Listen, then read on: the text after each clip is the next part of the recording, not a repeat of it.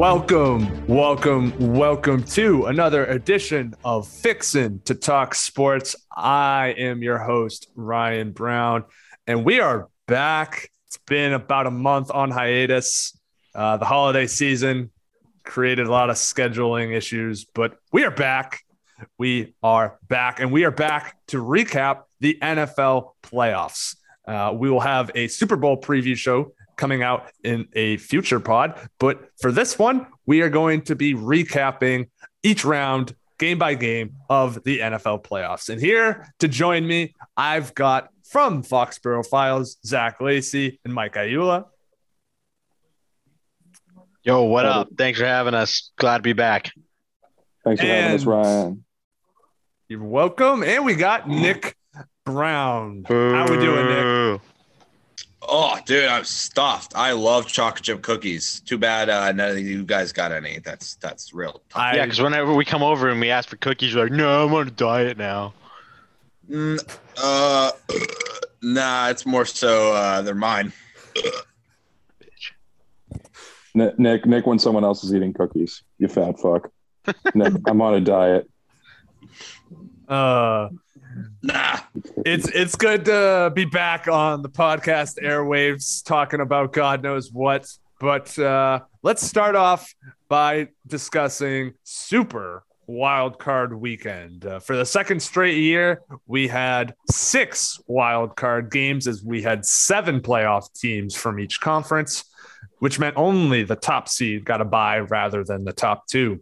The first game of Wild Card Weekend was a 4-5 matchup in the AFC, pitting the Cincinnati Bengals and the Vegas Raiders.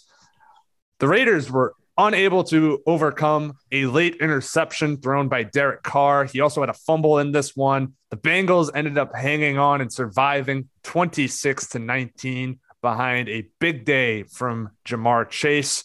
So, Zach, what were your quick thoughts? I know we were all kind of watching this one on our winter trip, but what were your thoughts on that game? Quick thoughts is that, they should have handed the ball off to Joe Mixon a couple more times and got me the over on that bet. Not Josh Jacobs, not Joe Mixon. Yeah. And, he got screwed by some holding calls and some other bullshit. But, Joey Burr and Jamar. What more can you say? I mean, they're the better team. They should have won that game, and they did. They went out and took care of business. Yeah, a lot of penalties by the Raiders. They really stunted a couple of their drives that they were looking to score on, and they were looking to hand the ball to Josh Jacobs and win you some money, and then they just brought it all back with penalty after penalty. I'm pretty sure their right guard got penalized for holding like 3 times in this one. It was getting ridiculous. It was getting quite ridiculous. Mike, Nick, any thoughts on this one? Yeah, Raiders be Raiders, honestly, in this one. Mediocre is what I thought of them all year. I know I feel like every year we have the same conversation about the Raiders, whether they're, Las Vegas or Oakland. I feel like every year somebody stands them, like one of us just stands them for a year. I don't know if you feel the same way, but I know there was one year I remember Zach being like a humongous Raiders guy. Yeah, that was the year that Derek Carr died, when he was going to be like the MVP and all that shit. Yep. MVP, they were going to win the Super Bowl, and then he tore his ACL or whatever the hell happened. But yeah, they are probably one of the more, like, them and Washington are probably, like, when I think of average. No, they're consistently better than Washington. Yeah, I think they're consistently better than Washington, but I still think they're pretty average. They make the playoffs a decent amount of times. I'd say it's better than average. But they never win any playoff games. They're like Tony Romo. You consider Tony Romo an average quarterback when he played? So that's I see where you're going with this, because in the broad scheme of things, no, Tony Romo technically was a great quarterback, but in comparison to the field of quarterbacks that he went up against, especially in the postseason. So I think that's probably where I'm getting mixed up as far as like postseason teams and postseason quarterbacks. That's what I'm thinking of the All right, average. I guess. that's fair. All right. So, Mike, with the Raiders being eliminated early on from the playoffs, where do they go from here? Is Derek Carr the guy in Vegas? Should they move on from him? What do you think they should do? I think he's the right guy for that team. I think he can run a McDaniels offense well. Yeah, they have a couple good pieces in there with Josh Jacobs and Ken Yandre coming out of the backfield. Darren Waller, needed to be healthier than he was this year. They have a decent roster in place on the whole, just fixing some of the holes on the back end of the defense because their secondary was atrocious. Continuing to beef up the O-line that was great a few years ago and has taken some steps backward. That would go a long way in helping them and, not having a first-round pick who, gets arrested for a DUI murder and a head coach who's a blatant racist. That will also go a long way towards helping them in the future.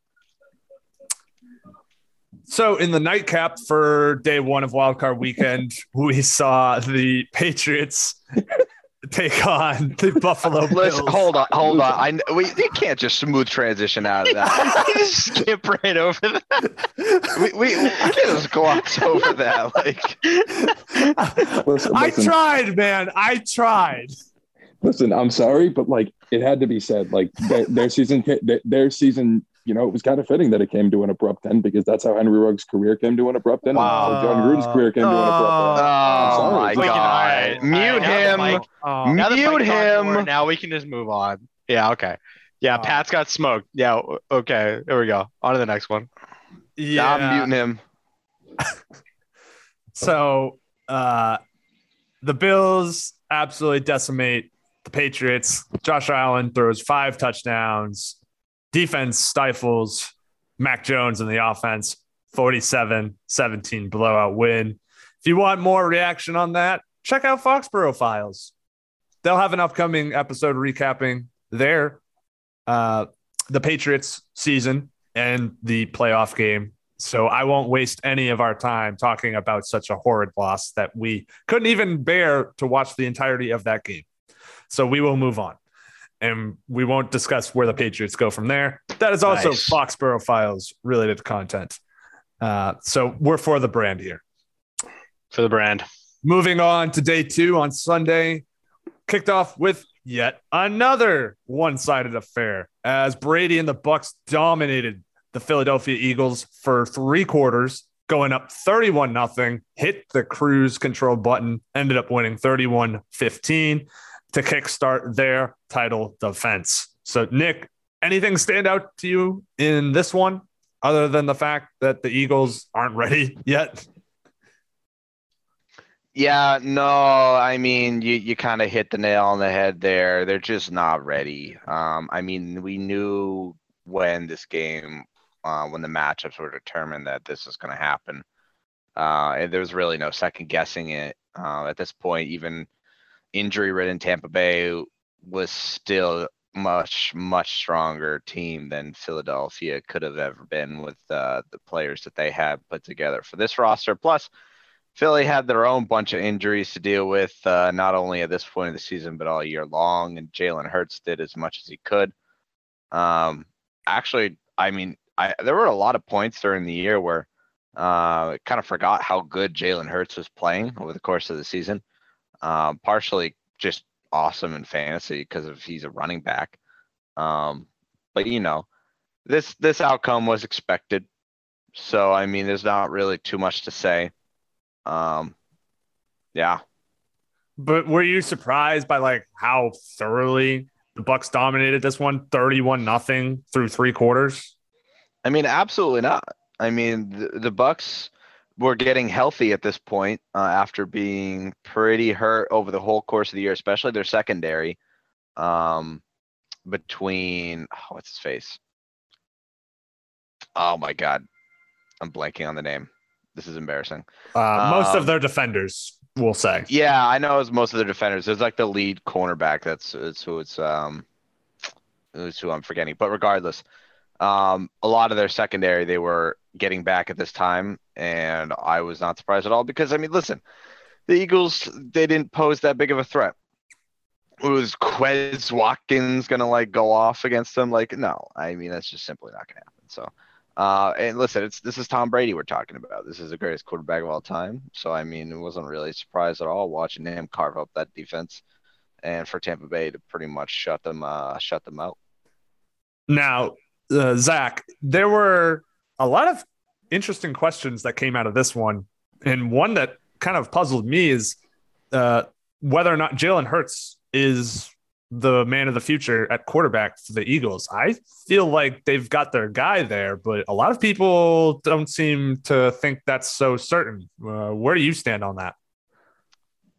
Well, if you got him in fantasy, he's the man of the future. Yeah. Because he's a running back that also gets passing touchdowns. But as a guy you want to go win a Super Bowl, he's got no shot. He will never sniff a Super Bowl. Really? That's a hot take. I don't think it's that hot. I mean, is it because you just don't see him developing into any sort of passer? Like, yeah, I mean, okay. The passing is fine. And look, if they can get ahead and he can just run the ball forever, great. But if he has to throw the ball a ton to come back, it's not going to happen. Yeah, that's not his game. That's fine. But you play to your strengths. But if it's not working for you, you go up against the best run defense in the league in Tampa, you're gonna have a tough time. It's not like he doesn't have weapons. Get Devontae Smith, who won the Heisman.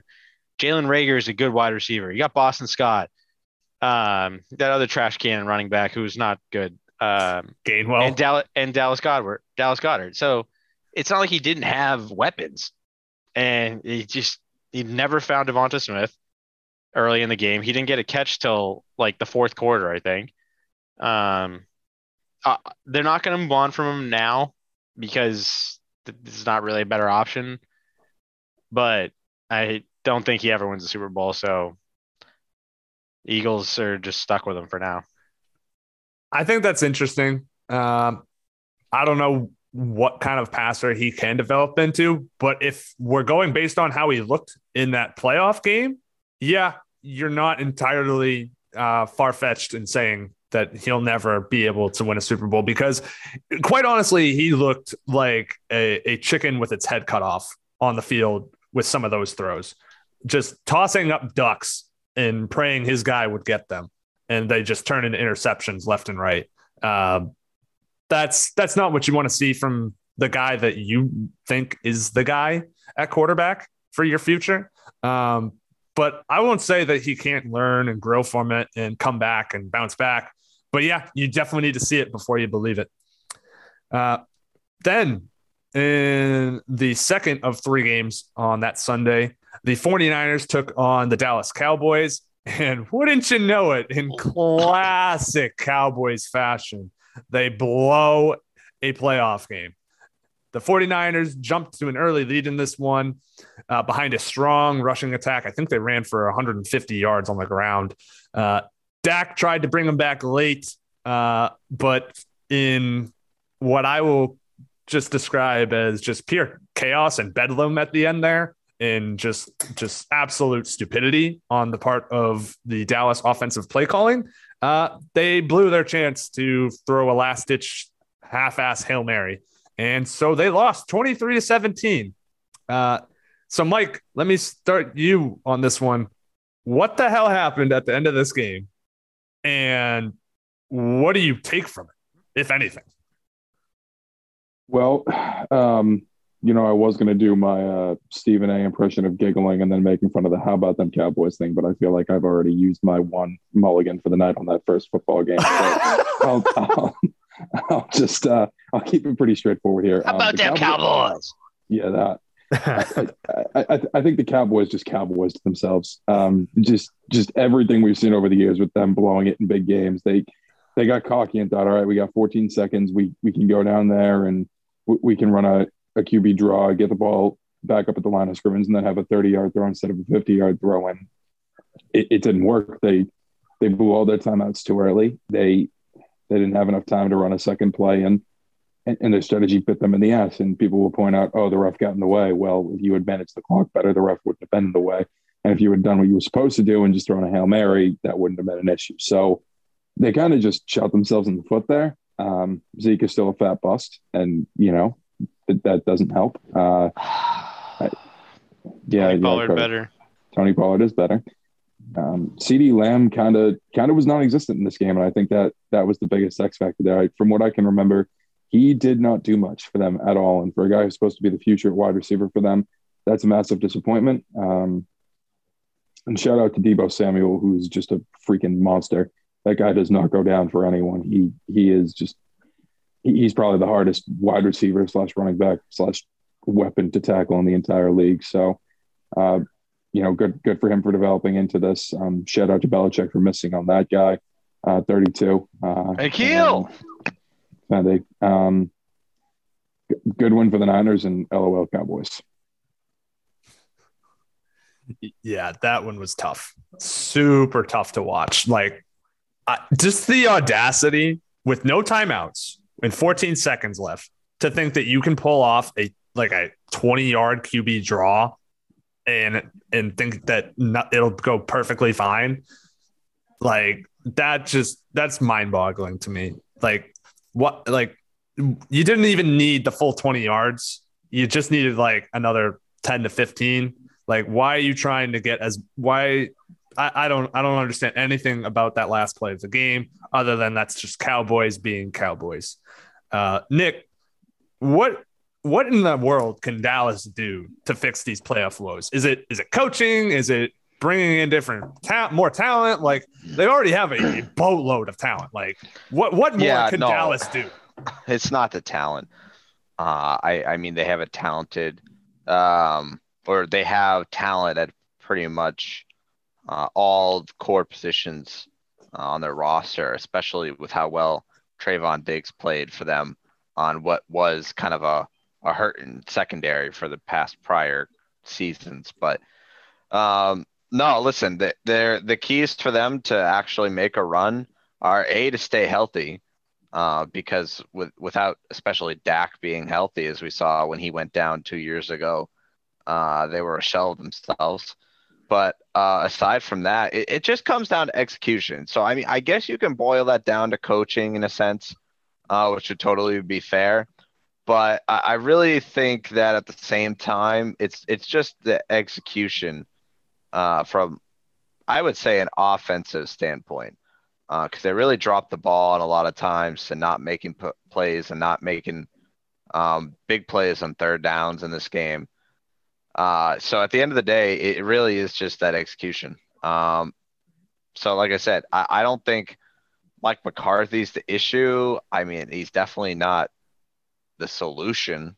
I feel like he's, I think he got over gratified given that he was able to coach one of the best quarterbacks in the league, or even one of the best quarterbacks of all time, and Rodgers in Green Bay for so long. But and now he's in a situation where, yeah, he's got a very talented team again, but this is a franchise that has just been riddled in blowing opportunity after opportunity with the talent that they have acquired over all the years. So, yeah, I think even early on in his Cowboys tenure, Mike McCarthy's ass could be in the jackpot, so we'll have to wait and see what happens next year. But I think execution, just making big plays when you need them, that's their biggest issue, I'd say.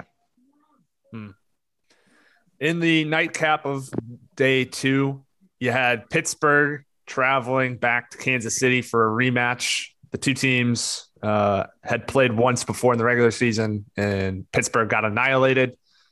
Early on, defensive struggle, 0-0 halfway through the second. Pittsburgh actually got on the board first with a scoop and score from TJ Watt, but that was about all she wrote.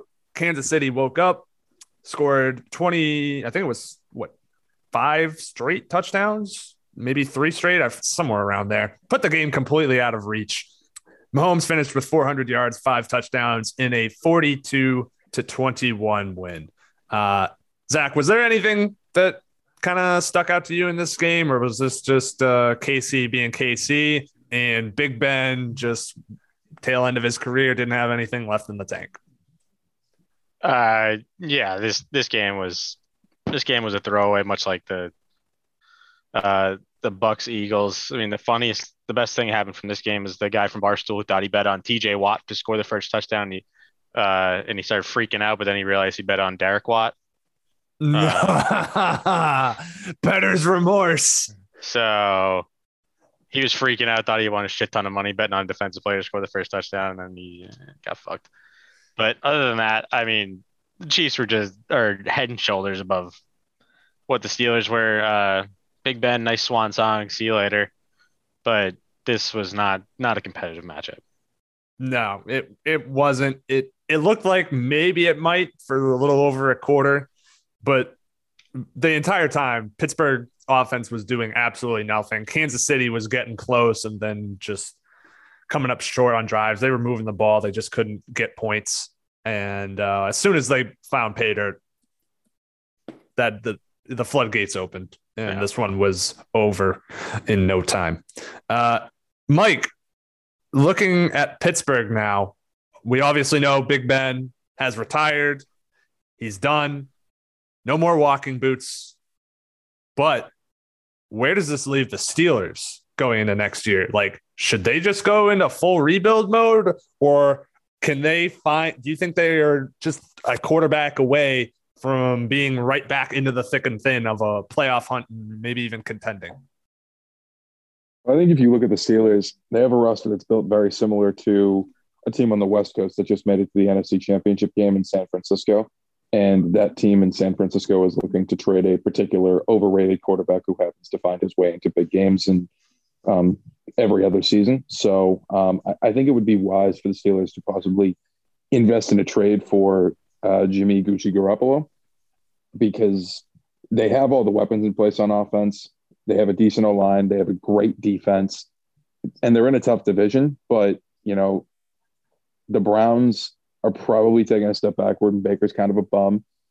And, the Ravens kind of showed their mortality this year, and they had a ton of injuries, so they could be looking at a reset. So, the Steelers realistically could be a QB away from getting back into the postseason next year. I think it would be wise for them to go out and maybe look into Garoppolo, or if they want to really shoot for the moon, gauge what Aaron Rodgers' interest would be in putting on a Steelers jersey, because I think his career in Green Bay is, well, I'll get into Rodgers more when we talk about the Packers shortly, but possibly looking into either of those two quarterbacks. Other than that, if they want to buy Deontay Johnson a pair of hands, that's about the only other thing I could really say they could do at this point. That's my guy. That's a lot of our guys.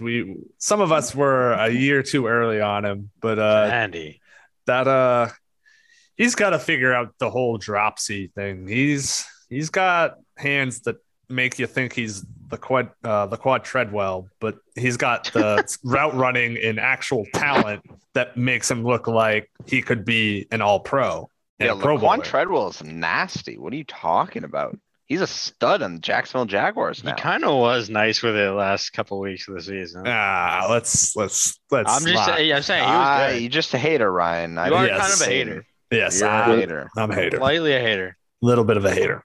Hater's gonna hate. In the Monday night game to cap off Super Wildcard Weekend, you had Rams and Cardinals, and unfortunately, we got another stinker of a game because the Rams completely shut down the potent Cardinals offense. They held them to a meager 183 yards of total offense. LA easily advanced 34-11. Nick, any thoughts on this one? Yeah, I mean, we definitely expected more from Arizona, and they just came out so flat in this one. Truthfully, I didn't even get to see most of this game, but real disappointing playoff debut for Kyler Murray, right? I think that was his first playoff game. Mm-hmm. Yeah, I mean, I don't know what else to say. They really dropped the ball. them and Dallas were both. I don't want to say like favorites, but I mean the way Arizona had played at one point, they were first place in the NFL for a good period of time, and they were clicking on all cylinders. And then they started falling off towards the end of the year, and we were wondering would they put it back together once the playoffs came around. They just got worse, and that's what happened with that steaming pile of dog shit that they put out in that first round. They are no match for our future Super Bowl NFC team. Yep. Now, Zach, looking at how the Cardinals finished their season, it was almost like a tale of two seasons for them. They had the incredible 8-0 start, and then they just completely fell off and finished 3-7, including the playoff loss. Were the playoffs too big of a stage here for Kyler Murray and the Cardinals? Was the back end of the season more so of what we might see in the future? Like, where does Arizona go from here? What do they look like? I don't think the stage was too big. I mean, they started out hot. Kyler got hurt.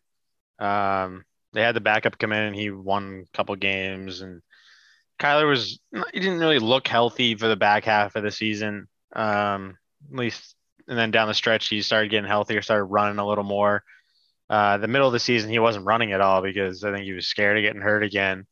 But that's a big part of his game is running the ball and opening shit up on scramble plays and whatnot. But D-Hop not being there really hurt a lot. I mean, AJ Green's not a number one wide receiver anymore. He's just not. But they got Christian Kirk, Rondell Moore, James Conner's touchdown machine. They got a lot of pieces there. Their defense was good at the beginning of the season, then fell off, sort of like the Pats. So Kyler getting healthy next year, more healthy next year, and D-Hop getting healthy. I just worry about Kyler staying healthy through an entire season. He hasn't played through an entire season his whole career. So there was concerns about him being too small coming out. So far, when he's out there, he's as dynamic as they come. Can he stay out there all the time? I don't know. Yeah, remains to be seen. All right, real quick, let's get one big thing from everyone that stood out to us from the wild card round. So, Mike, why don't you lead us off? What's one big takeaway you had from the wild card round? I'm going to give you one that has nothing to do with any individual game itself, just Super Wild Card weekend as a whole. Yep. Adding 2 extra games makes that weekend so much better. I love having the game on Monday night. I love having the extra game on Sunday. I think it's fantastic to have an extra wild card team in, even if the quality of games goes down a little bit and the 7 seeds don't do much. I think it's just a better product. I think it makes for a more fulfilling weekend. And overall, I'm very happy that they made that decision. I've been a big fan of the 7-game idea for a long time. And I think it's something that, one of these years, one of the 7 seeds will pan out. It won't happen all the time, obviously, but overall, I like having those 2 extra games on wildcard weekend. Nick? Yeah, I think especially in the NFC at least, the one thing I noticed is that experience in the playoffs, showed up to be kind of an important deal. I mean, we just talked about Kyler in his first playoff game, but even Dallas, while they make the playoffs, they have no experience ever having success in the playoffs, whereas the 49ers, a lot of players in this team, I think were probably still there when they made that Super Bowl run and lost to the Chiefs a couple years back. So those teams that have the playoff experience, I think, and I have to say in the NFC, because we know who made it in the AFC, so it doesn't really fit that same picture over in that conference. But playoff experience comes up big time for teams at this time of the year. Zach, what about you? Just the Super Wild Card weekend sucked. Just like even the game, the one game that was the 49ers Cowboys, that was like the only game that like came down to the wire and was like interesting. The rest of them was just boring and just not competitive games. But them all sucking pretty much set up for the greatest weekend of playoff football ever. And we will get to that here in just a second. My one big thing here pertains to the Cardinals. I really think that these guys are a year or two away from being a true contender. I think you saw that they just weren't ready for the moment this year. The injuries piled up. They weren't in a rhythm going into the playoffs whatsoever down the stretch. And they were asking a lot out of guys that they weren't in the beginning of the season. That should pay off down the road. But you're not gonna have AJ Green in a year or two. He'll be elsewhere or retired most likely. So you're gonna need guys like Rondell Moore and Christian Kirk to develop into number 2, number 3 options behind DeAndre Hopkins. And you need Hopkins to be healthy and out there. So I think the Cardinals are going to be championship contenders sooner than later, but I think they're still a year or two away. And I think that the tail end of the regular season and that pitiful playoff performance showed just that. Moving on to the divisional round. We got both of the 1 seeds playing on Saturday, and we kicked things off with the Titans hosting the Bengals. And this one, as we will see as a theme throughout the course of the divisional round, was quite dramatic late game. And it featured Ryan Tannehill throwing a late pick, his 3rd of the day, to set up the Bengals in prime field position to go down, drive, and set up a game-winning field goal at the buzzer. Despite the Bengals allowing Joe Burrow to be sacked 9 times.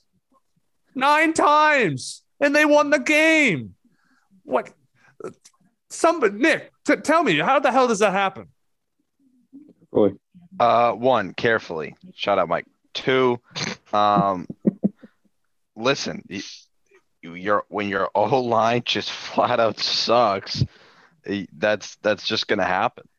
I mean, there's really not much else to say. And also, I mean, again, no adjustments were made, but I mean, you could argue with the offensive line that Joseph Burrow has, that there was nothing they could do. There are no adjustments that the coaching staff could make to like stop this onslaught on him. But I mean, as we saw the game after this, they kind of did. So now looking back on it at this point, it was like, well, maybe they should have, done whatever they did in the next game.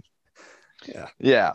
But yeah, that 9 times is pretty egregious. But I just think the most amazing thing is the fact that they were still able to win a game, playing so awfully to protect their star young quarterback.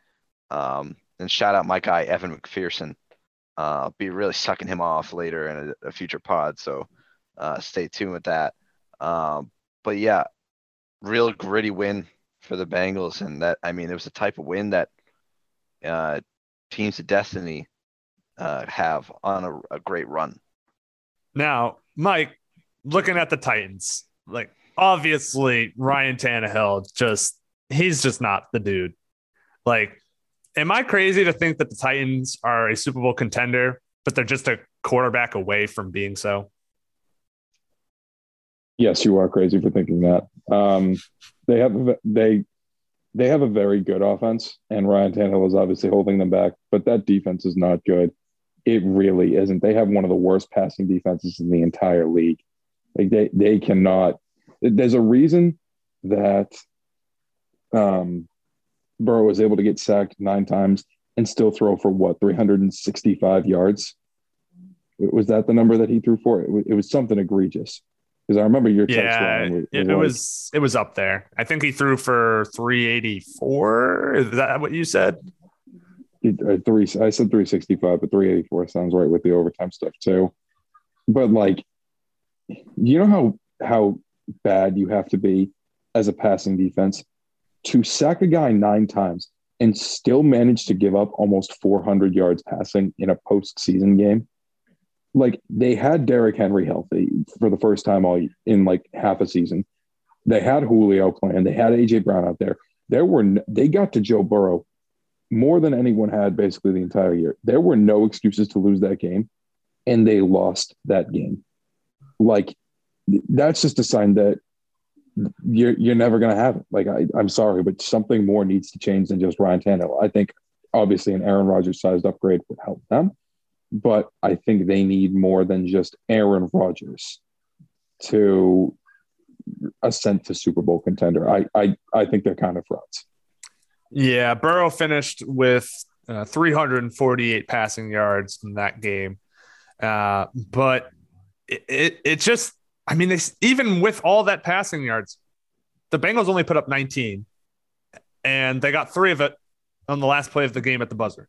So, I mean, I feel like the Tennessee defense, yes, the secondary failed them in terms of not being able to keep up with guys enough to they couldn't make the plays when it mattered the most. I think they dropped a pick late in the game that could have been huge.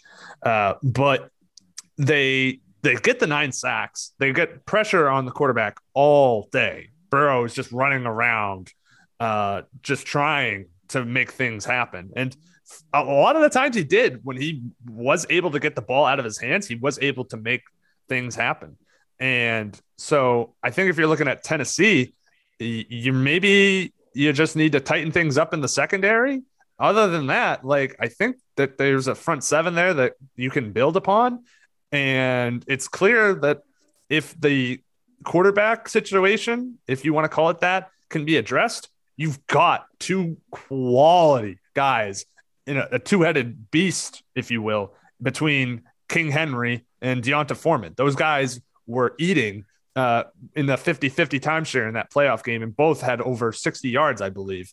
So they were doing just fine, very efficient. AJ Brown dominated with 5 catches for 142 yards and a touchdown. Like, you have you have enough talent there. I mean, hell, even Julio made some plays late in the game. But I think while you could tighten things up on defense, Mike, I really think they're more so a quarterback away, like a real difference maker quarterback away than a game manager from getting to where they need to be. Yeah, but who is that difference maker? Like, besides? Oh, I agree. I don't know how you get that. I don't know if you're not going to get that in the draft this year. I can tell you that much. And unless you're, like you said, you're able to swing Aaron Rodgers or something crazy like Russell Wilson, I'm not sure if you have that available to you. But something's got to change, because Tannehill isn't the answer to me. And if anything, he's more of a crutch than the answer. Yeah, that I would agree with. All right. Moving on to the nightcap of divisional round night 1. We had another defensive struggle, this time at Lambeau, as Green Bay hosted San Francisco. This one was definitely affected by the elements, as snow and freezing cold temperatures played a part. And this one actually saw a special teams blunder get the 49ers back into the game and allow Jimmy G, after I think he threw a late pick in this one, but he bounced back and actually got them back into field goal range to set up a game-winning kick for Robbie Gould. So, Zach, talking Packers and 49ers here, another back-to-back games to start divisional round where walk-off field goal. What were your initial thoughts on this one? Just pure joy. For being honest, fuck Aaron Rodgers. So happy to see that guy lose. He's just an asshole, and it works out that he lost to fucking Jimmy G. Are you kidding me? So, absolute masterclass by Shanahan, just shutting down Aaron Rodgers. They scored in like the first possession of the game, I think. Didn't get another touchdown the rest of the time. But Green Bay just keeps doing the same thing over and over again. They have Rodgers and Devontae Adams, and then they have Aaron Jones too. Those guys caught all the passes but 2. But Aaron Rodgers can only do so much. You have one of the greatest quarterbacks of all time, and you've thrown away most of his career. He's won 1 Super Bowl. That's embarrassing. Yeah. They've had him and Rodgers back to back, 2 top 10 quarterbacks all time, and they've won 2 Super Bowls in the past 25 years that they've had those 2 guys back to back. That's just absolutely miserable. They should sell the franchise back to the. I don't know. It's ridiculous at this point. Franchise. From the people back to the people. But yeah, between Favre and Rodgers, it's incredible that they've only mustered 2 Super Bowl victories between 2 Hall of Fame quarterbacks. That is absolutely crazy to believe. But Nick, looking at Green Bay, another early playoff exit and another home loss in the playoffs. And with all the questions surrounding Aaron Rodgers, what the hell does Green Bay do from here? Is it just all out, got to bring back Rodgers and Adams and run it back, maybe address things in the draft? Or do they let Rodgers go, try and get draft compensation for Adams with a tender or something? And no, I mean, listen, I think if they have a chance to bring Rodgers back, they have to. I don't think you can justify letting a quarterback of Rodgers' caliber go in favor of a rebuild. I know that they consistently come up short in this time of the year, but at the same time, I mean, they just had an outstanding season like before the playoffs, and you can't really, like, when you're thinking about it from an off-season perspective, you can't just gloss over that fact. And so whatever adjustments you need to make, whether it might be bringing in a number 2 wide receiver, the problem that they're going to have with bringing anybody in is because they're screwed in cap space. I think only New Orleans is in a worse situation as far as money. So I don't know how they would do it. But like Zach said, and it's like we saw when in the FPL, when you throw to Merguez 300 times, it only goes so far. So it's the same way with Devontae, and I don't know. Aaron Jones sometimes just doesn't do it for me. It feels like a weird take, but like sometimes it feels like he's like on. Sometimes it also feels like he's just not. He's a ghost. He's just not. He disappears from the game. Wait, now hold on, Nick. Before you go any further, now I have an important question based on that. Now if Merguez was Devontae Adams and Zach was Aaron Rodgers, does that make me Aaron Jones? This is the important stuff we need to establish here. Technically, sure. Or was I more of an AJ Dillon type? Well, I think when he was referring to FBL, he was talking about not the flag football league. Shh, that doesn't fit my narrative, Zach. Shh, Nick, please answer the question. It's okay. Yeah, so I think when I was talking about that, I was talking about the FBL, not our flag football league. All right. Well, thanks for answering, Nick. I appreciate it. Yeah, no problem. Anytime. But yeah, I do think Green Bay is thinking they should probably bring back Rodgers at all costs, because I don't think Jordan Love is quite ready yet. Just my humble opinion.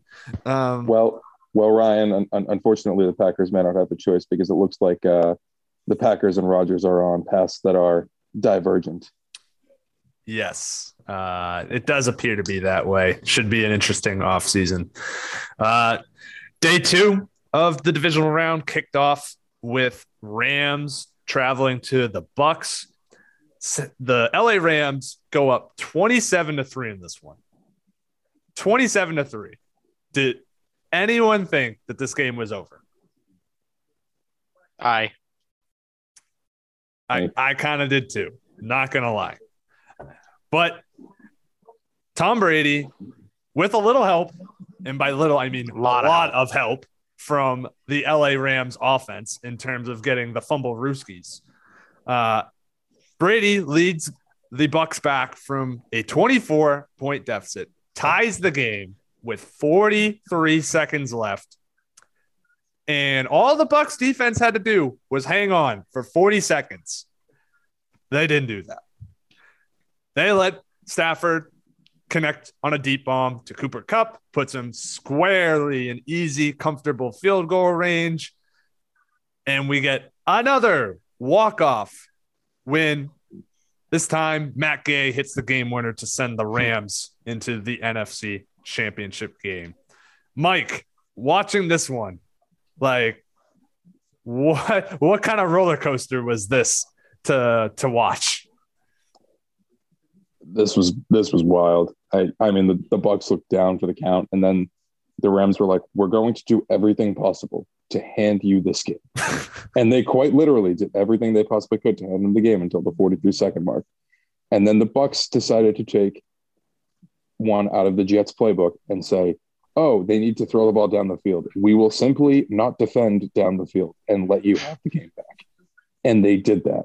It was like both teams said, "We don't want to win. We don't want to play any more football this year." I couldn't make sense. It was like, we are both scared of the 49ers for some reason. They saw it and they were like, "Oh, we don't want to play them," even though, as we'll go on to talk about the next result, the winner of this would end up winning that. But it was just really funny to watch the whole back and forth, and then made for a wildly entertaining game. And the third straight game this weekend that ended in a game-winning field goal as time expired.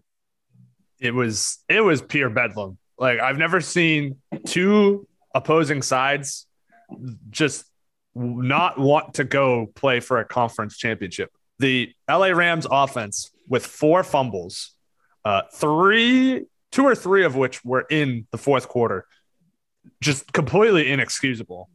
And it's almost like they just did not want to play football anymore, like he said. And then you've got the Bucs defense that said, "Wait, we might have to play another game. Nah, here, just throw it over the middle, kick your field goal, we're done." And it's just like, how is it? Boy, it's obviously not that simple, but it's just like, how does the game unfold like that? It was just absolute anarchy to watch, and it provided for even more drama from a way in which I did not think was possible. So that's how that one went out. But this also begs the question, Zach, and this is going to be a two-parter for you, because obviously we know now Tom Brady has officially retired, and we'll talk more about that towards the end. But did you think that was it for Tom when it was all zeros across the scoreboard? And are the Bucs in trouble now?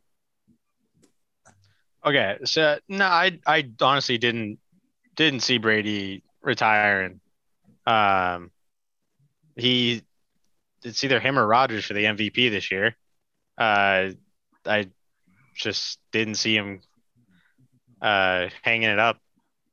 But at the same time, people have been calling for the cliff forever, and now he can just say the cliff never came. And fuck you, Max Kellerman, and all your other assholes.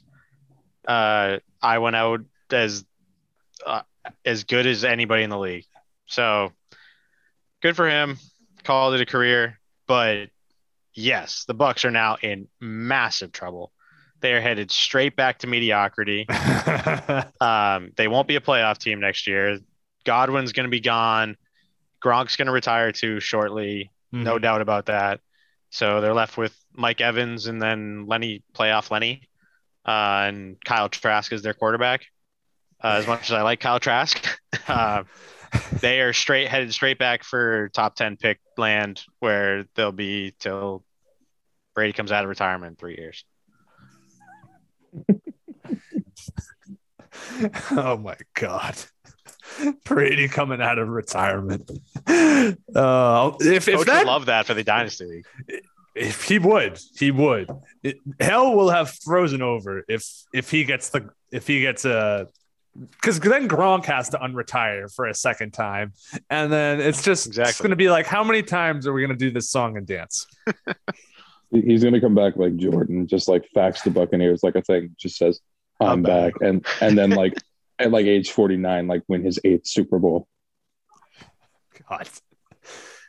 And then in the final game of the divisional round, we get a rematch from the previous year's AFC Championship game in Arrowhead again between the Bills and the Chiefs. These two teams absolutely battled back and forth in an instant classic. There's no other way to say it. It saw 25 points scored in the final minute 54 of regulation, which every time I look at that, I'm just like, how does that even happen? And then Carefully. of course, it's carefully. Thank you. It's always carefully. It's always carefully. Why do I even bother? But this game, unfortunately, brought up the ugliness that is the NFL overtime rules, because seemingly you can make the argument that a coin toss decided the outcome of overtime. Chiefs win. They get the ball. They march down. They score a touchdown. Josh Allen never sees the ball in overtime, which just seems criminal given the way that game ended. So, with that being said, Nick, this had to be the game of not only the weekend, but of the playoffs, correct?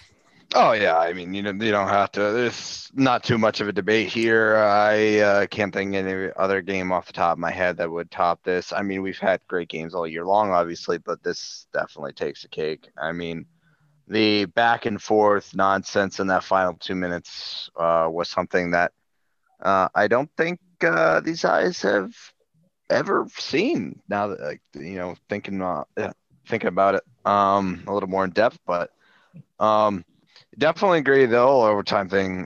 It's really stupid. I don't know how long they're going to wait to make adjustments to overtime. I know they already did. They made adjustments to the whole, field goal thing way back when, but I think at some point they're gonna get pressured into changing it to something similar to college rules. They probably won't ever go full-fledged college overtime rules, but some sort of variation of it that gives both teams a chance to, if one team scores a touchdown, the other has a chance to score a touchdown or something like that. But I think a simple solution is just, make it college rules, but who knows? But yeah, this game was fantastic. Josh Allen played out of his mind. He played near perfect. And I think he even outplayed Mr. Mahomes in this one. And it's a shame that he didn't really get the chance to continue this run. The Bills were on fire at this point, and they just, they ran into a hotter team, I guess. I don't know, because I don't really know if I believe that they were a hotter team. It's just, I think it's just unfortunate the way that it turned out. The defense for both teams, they just went right out the window in this one. It was like somebody was playing Madden on rookie mode. But and whoever scores last is going to win. A couple things to pick there. Zach and Mike, do you guys agree with Nick that it should be changed to college overtime rules, or should it be something more to where he was saying like maybe they should do more of a hybrid? I love the college overtime. All in for that. Mike? I like it for college. I don't think it would work as well in the NFL. There's a lot more talent there, and I think it's a lot easier for offenses to produce points in the red zone in the NFL than it is in college. I think there's a lot more mistake-prone QBs and lesser athletes at the wide receiver position. I like it in theory, but I don't think it would work as well in practice. I think they should move more to a full overtime period, and whoever's winning at the end of the overtime period is the winner of the game. I really think the only thing they need to change is get rid of the fact where if the first team scores a touchdown, they automatically win. I think you just say whoever gets the ball first gets a possession to do whatever. The other team gets a possession to do whatever. If they match each other, next score wins. I'm perfectly fine with just dumbing it down to that. I'm also not opposed to the college format. I do think you would kind of have to back up the drives. I don't know how I feel about just saying, start at the 25 and go from there every single time at the pro level. I'm kind of with you there a little bit, Mike. You probably have to back up to like the 40. That way the defense feels like they actually have a chance. And they're not automatically in field goal range too, necessarily. They actually would have to work a little bit on offense. But yeah, I think something has to change because that game is not that is not the way that game should have ended. And now, Mike, where you look at Buffalo, what do they need to do to get over the hump that is Patrick Mahomes and the Kansas City Chiefs in the playoffs? Because that seems to be the only thing that's stopping them from getting to the Super Bowl is Mahomes and the Chiefs in Arrowhead. Well, I think the loss of Trey White was certainly a major factor down the stretch for them. I think having him in this game would have negated a little bit of Kansas City's passing attack and certainly would have helped the Bills get over the top. I really think they need to invest in the running back position. Using Josh Allen like a running back forever isn't going to work. It's going to Cam Newton him. It's going to shorten his career. It'll have massive negative effects on him. And I think having a legitimate running game will open up their offense more. But other than those two things, I really don't know. I mean, they had all the pieces there this year other than White. They're well coached. They have great coordinators on both sides of the ball, even though Dabble just left for New York. They're just a really solid team that it just seems like, I don't know, maybe just winning the coin toss. I think that's the only difference. It was whoever won that coin toss was going to win the game. So better luck next time, I guess. I don't know. Oh, rats. Get him next time, champ. I mean, I don't know what else to say, That's tough. All right, real quick, let's go through roundtable. One big thing from the divisional round. Mine, and Zach has already said it actually, so I'll get mine out of the way. But this may have been the best weekend of playoff football ever, and as the more we talk about it, the more I kind of think that it definitely was. I'm just trying not to be a prisoner of the moment, but I just how can you say that? Find me another weekend where every single play ended on every single game was determined on the last play of the game. Like that's 4 for 4 on that. That's a Wendy's right there. So I have a tough time finding another weekend that can match it off the top of my head, at least. Nick, one big thing from the divisional round? Yeah, I would say kicking. Field goals, like especially at the end of the games, turned out to be deciding factors we saw on all the ending of these games. I feel like every once in a while we see some chatter about like getting rid of kicking in football. Mm-hmm. I couldn't disagree with that more. I understand why people say that. Because they want the game to be determined in the hands of like the actual like game of football, but like kicking's been a part of football like forever, so I don't like that. I feel like that's like a Skip Bayless thing to do, is like to complain about kickers being like such a big part of like the end of games or whatnot. But I love being at the edge of my seat watching them set up for a game-winning field goal and to see what happens. So I personally love it. But my point being with this, having a kicker as clutch as somebody like my boy Evan McPherson's been this playoffs, can make or break a playoff run, and we've seen it happen with the Patriots with Adam Vinatieri. back in the day. So having a clutch kicker on your team, somebody you can rely on, not something to overlook when you're talking about contributions and X factors to your roster. Zach, give me one big thing to take away from the divisional round. Aaron Rodgers is a fraud. Absolute fraud. Not in the GOAT conversation. Can't be. Probably the most talented quarterback to ever play, but not even close in the GOAT conversation. And he's not even close, and it's it's kind of a shame. It's almost a tragedy. It almost feels like a Greek tragedy that the likes of him and Favre could only muster one championship with all the talent they had. It's a shame. Mike. Well, growing up, we had a massive QB rivalry in the AFC with Tom Brady and Peyton Manning. And what I took away from this weekend is that rivalry is back in the form of Patrick Mahomes and Josh Allen. They are the two best quarterbacks in the league by a particularly sizable margin. They put up entertaining games every time they step on the field. And they're just dominant forces of nature that defenses have no answer for. And honestly, it just comes down to which one of them gets the ball last. That they're going to dominate the headlines of the sport for the next 10 years.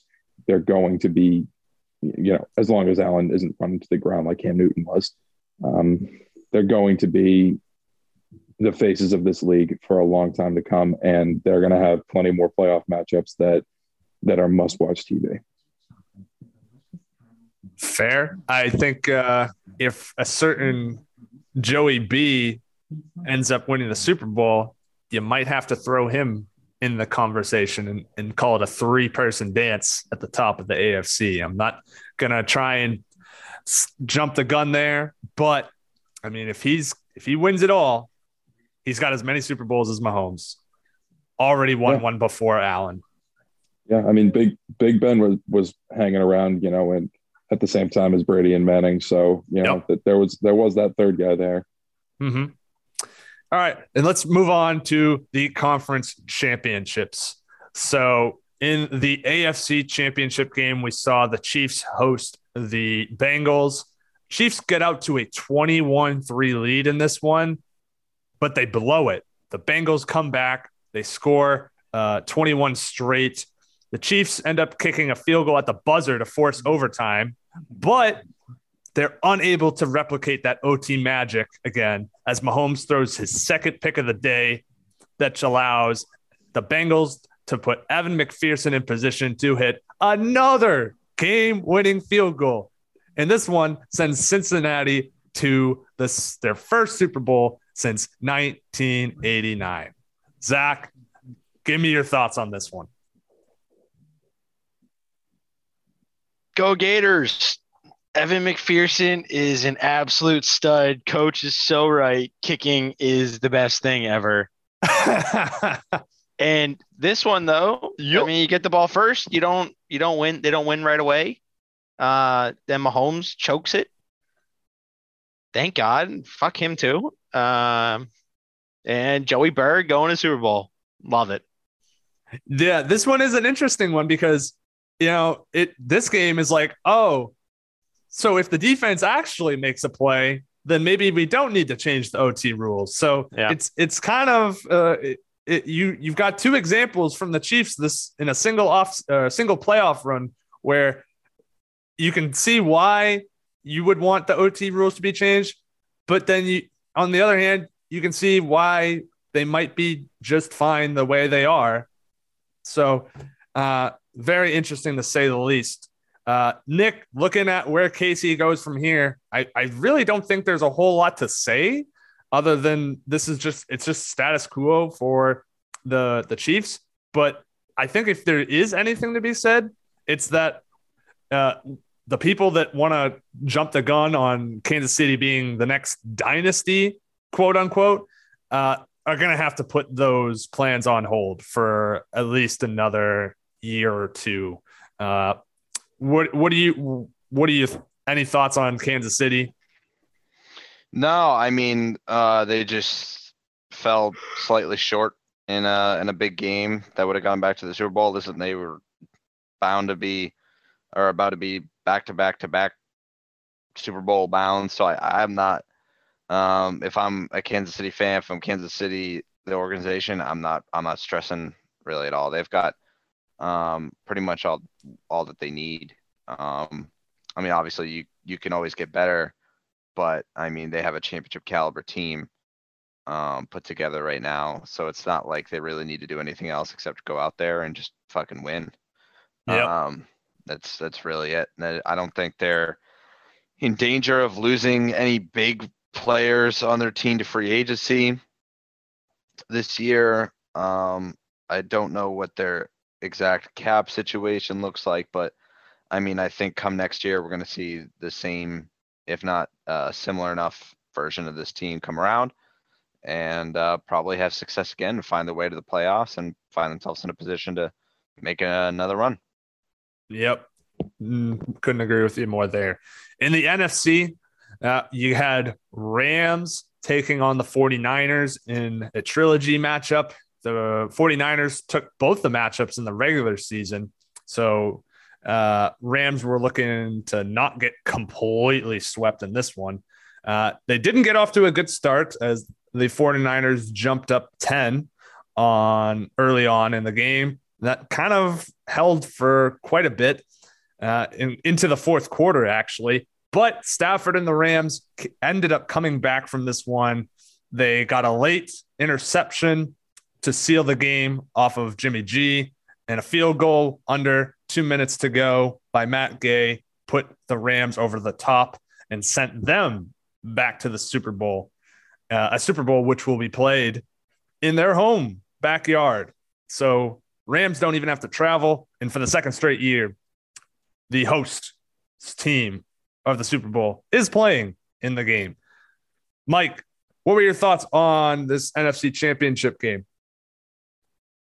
Well, Ryan, there are 3 guarantees in life: death, taxes, and Kyle Jimmy Shanahan. G. Nope, and Kyle Shanahan blowing double-digit leads in big games. This is the 3rd time he's managed to pull this crap in, what is it, the last 5 years? Yep. I think. First, it was the Falcons Super Bowl where he was the OC of the 28-3 team. Then it was the Niners Super Bowl where they were up 10 on the Chiefs in the fourth quarter. And now in the NFC Championship game, he has a 17-7 lead to the Rams, and he manages to blow that too. It's getting to be a bit ridiculous at this point how little of a clutch gene this guy has as a head coach. And it's not like he didn't have help. McVay managed to burn 2 of his timeouts in the third quarter on one of the worst postseason challenges I've ever seen, and an unnecessary timeout based on, I think it was crowd noise that prevented them from getting a snap off in time. Yep. So Sean McVay was trying to out coach Kyle Shanahan, and it still didn't work. Kyle Shanahan finds ways to lose you football games. I love the way he runs offenses. I think it's great to establish the run game, and I think he sets up great play action passes, although Jimmy G is a freaking bust, and I think Trey Lance will run it much better than Jimmy G ever did. But Kyle Shanahan is not a good head coach. He will find ways for you to lose football games. He just will. And it's continued to show. And at some point, the Niners are going to have to address that. Yeah, this is, like you said, it is getting old. And if it doesn't change soon, then that's all anyone will ever think about him, is that he just can't win the big one and get the job done, no matter how big of a lead he has. Zach, we're looking at where the Niners go from here. Obviously, the big question mark is with Jimmy Garoppolo at quarterback. They drafted Trey Lance last year to be presumably the next guy whenever they decide to move on from Jimmy G. Is that going to be this offseason? Is it maybe the following offseason? Where do you think Jimmy G goes from here? I don't really know Jimmy G's contract, but he's got 1 more year. All right. I mean, you cut him. They don't have much to deal with there. It's only $1 million something dead cap. So that's not too bad, honestly. Do they want Trey Lance to develop another year? I don't know. I mean, he looked pretty good in the time that he did get. Yeah. And I know you would be really happy about that for Harvey's league. Oh, let me tell you, I could go on a complete tangent on why I need that to happen, but I digress. Yeah, why the guy that just won the league and dominated needs another bonus? Yeah, everybody's rooting for you there on that one, man. I really hope for that. Yeah, I'm a fan favorite. Let me tell you, true fan favorite. If they could always use more cap space, I could easily see Jimmy G getting moved in one way or another to somewhere else. You already had Trey Lance sit for a year. How long do you want to have the guy sit being a top 5 overall pick? I don't know. Trey Lance, does he have the intangibles to be a Super Bowl winning quarterback? We'll only see that once he actually gets on the field. He's got the running. He's got the body for it. Does he have the rest of it? We'll find out. Yeah. One thing I do know is that Jimmy G doesn't have it. Now, granted, I will give him this. He actually played pretty well for, again, 3/4-ish in this one, similar to the Super Bowl against the Chiefs a couple years back. But when push came to shove in the fourth quarter, what did he do? He crapped himself. Threw a late game interception. He had a chance to get the team in the field goal range to tie it or a touchdown to win it with 1:46, I think it was. And instead he promptly goes and throws a pick. It's either in this playoff run in particular, it looked like either he played bad or mediocre and the rest of the team carried him to the win. Or in this case, he actually played fairly well, but when push came to shove and the team needed him to step up and make a play, he choked. So I just don't get the sense that Jimmy G has the it factor. I just feel like he, like Mike said, I won't say he's complete and utter dog shit, but like I think he's no more than a Ryan Tannehill, just a straight up game manager that can't go out and make the big plays to win a game, and it's just going to make him a boatload of money, leading teams to the playoffs, but never to championship glory. And right, I mean, they won games in spite of him, not because of him. Yes, exactly. But you don't win Super Bowls with that guy. No, and unless you've got 40-something Peyton Manning and your defense is so over the top that you can get away with it. Yeah. But other than that, no. And so I obviously, for fantasy purposes, I very much want to see Jimmy G traded, cut, released, whatever, and Trey Lance to enter the starting. But I don't think it's as clear cut as that.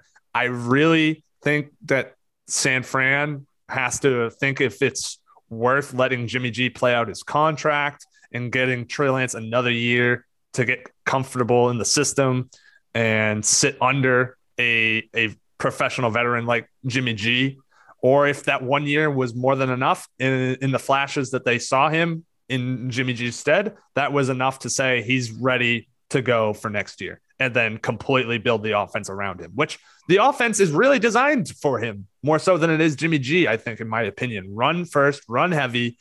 You can do a lot of option plays with him if you want, and it sets up the play action. So I think it is set up more for Trey Lance than it is Jimmy G, but it really just comes down to whether the ownership and the coaches staff feel that they're ready to give the keys to the car over to Trey Lance, or if they're just sick of Jimmy G and they said, this guy just can't do it for us and we want to move on for that reason. Or maybe it's a little of both. Who knows? But that kind of rolls into my one big thing for the conference championships, and that is that Jimmy G will never lead a team to a Super Bowl win ever. Simple point end of discussion for me. Mike, what about you? One big thing from the conference championships. You know, there are a lot of things I could go with, but the one I'm going to go with is I vastly underestimated the Cincinnati Bengals. I did not see them as a Super Bowl contender this year. I didn't think their O-line was good enough. I didn't think their defense was good enough. I thought they were a year away, and I thought their ceiling was the AFC Championship. And I was wrong. I didn't think they had what it took to beat the Chiefs, and Joe Burrow is a stone-cold killer. He's as good as it gets in the clutch. He is one of the future faces of this league. He's that third guy in the AFC, like you were saying, Ryan, and they have it. You know, they've got the magic. Will they beat the Rams? That's to be seen. The Rams are a very good team. Getting a home Super Bowl game, that's no easy task to go in there and win that. But the Bengals are for real, and they are Super Bowl contenders, and they're one win away from putting together perhaps one of the most shocking Super Bowl runs we've seen. Zach? Sean McVay is an average head coach and will do something to lose them the Super Bowl. Oof. He will make some mistake. He's done it every stage so far. He's just gotten bailed out. He will do something to lose them the Super Bowl. It's hard to argue against that. I mean, the fact that they were out of timeouts so quickly, I think in the conference championship game in the second half, like that, you cannot be blowing through timeouts and have none left going into the fourth quarter. That's just inexcusable. Nick? Yeah, I'm gonna stick with my my kicking here. It bared its head again, and especially in overtime, the AFC Championship game. The importance of having it. That's again what I'm gonna roll with for this round. Yeah, I think that's really it. That's all I got. All right. Now, before I get your guys's or Zach and Mike's Super Bowl 56 predictions, if they so choose to give them here or save them for Foxborough Files, I want to wrap up with some Brady retirement talk. We touched on it a little bit earlier, but let's just recap how it all went down, because it was a little bit chaotic. About a week ago, last Saturday, it was initially reported by ESPN that Brady would be retiring per Schefter and Jeff Darlington. But then 2 days later, Brady states on his podcast that he was still undecided and going through things, and that was confirmed by his agent. So everyone's kind of sitting there like, well, does ESPN know something that we don't? Like, what did they just jump the gun on this? What's going on? And then the very next day, Brady announces that he is officially retiring from the NFL via Instagram. Now, the announcement left some people, specifically a lot of Patriots fans, a little perplexed, because Brady thanked Bucs fans in the organization, but he did not actually mention the Patriots in his initial announcement. He would later thank Patriots fans in the team after the team itself, Robert Kraft and the organization, issued its own thank you statement to Brady. So let me just start with you, Zach. What, if you want, what were your thoughts on how this all played out? So start off by saying that Brady owes us as fans absolutely nothing. Saying that, I was very upset. It was one of the most disrespectful things I've ever seen in my life. He was with the Tampa Bay for 2 fucking years, and he was with the Patriots for 20. And you're gonna go naming all these Bucs people down the line, and you don't say a word about the Patriots? That was fucking disgraceful. I was very upset about that. Nick? Yeah, I mean, I didn't really feel like it was I feel like when he left New England, it was he did all of the saying goodbye and appreciation stuff for the Patriots organization. I'm more so in line with the first half of what Zach said, and the fact that, I mean, he doesn't owe us anything. What he gave us on the field is more than enough appreciation, especially given all the success that he had with the Patriots. But was it a little weird, I guess, to not really get any name dropping as far as like the Patriots side of things? Yeah, I mean it was a little weird, but I mean at least he acknowledged us once Kraft and the Patriots organization put out their statement, right? But I still feel like when he left, because he never should have left New England. So if anything, um, it should be fuck Belichick and whoever else was responsible for making Tom leave, because he never should have left. I mean, he should have been like, it's the same thing with Paul Pierce. I mean, these guys, they should have stayed with the franchise throughout their entire career and retired on the team, and not having to come back and sign like a 1-day contract just to retire as a member of the team. So I mean, it's kind of Bill's fault for I would much rather direct my frustration towards Bill than Tom for causing the situation in of itself. Mike, where do you stand on all this? I mean, they both said it. He doesn't owe us anything. I wish he had said thank you, but like, I'm not losing any sleep over it at the end of the day. And my big takeaway is whoever decided to be the a-hole who spoiled that, like, F them. Like, you only get to retire once, really, in theory, unless you're like Brett Favre, then you do it 5 times. But like, he was only going to retire once, and someone at ESPN got hold of the information and decided to give it to Schefter for it to be released early and not on Brady's terms. And I think that kind of ruined it and took the uniqueness out of it a little bit, especially for me. It was like, oh, he's retiring. Oh, he's not retiring. Oh, he is retiring. It's like, just let him make the announcement himself. It would have been cooler that way, not knowing in advance of his formal announcement. And I don't know, reporters got to stop like trying to always get ahead of these stories. Yeah, I tend to agree that he owes us nothing. So I'm with you guys all on that front.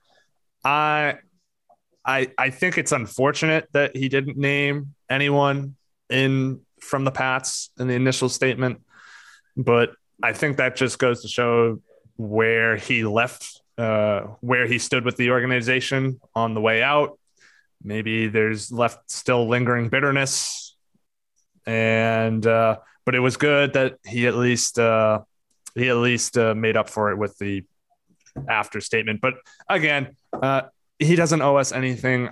Would it have been nice for him to just thank everyone from both the Patriots and Bucks in his initial statement? Yes, but again, he later did so I'm not gonna lose anything over it. I'm not too worried about it. I'm just gonna celebrate the career that was and just be happy that I got to experience literally the best like football team era, like, because I don't know if I'm ever gonna get to do that.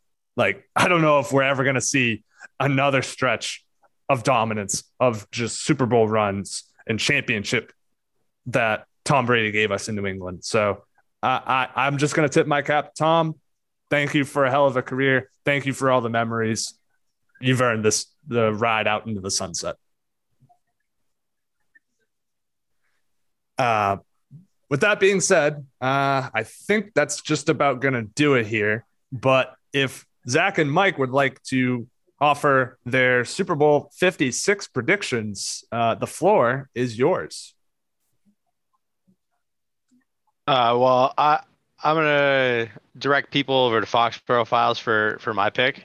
Yep. But little Mike, if you would like to make yours, give him a little taste. Yeah,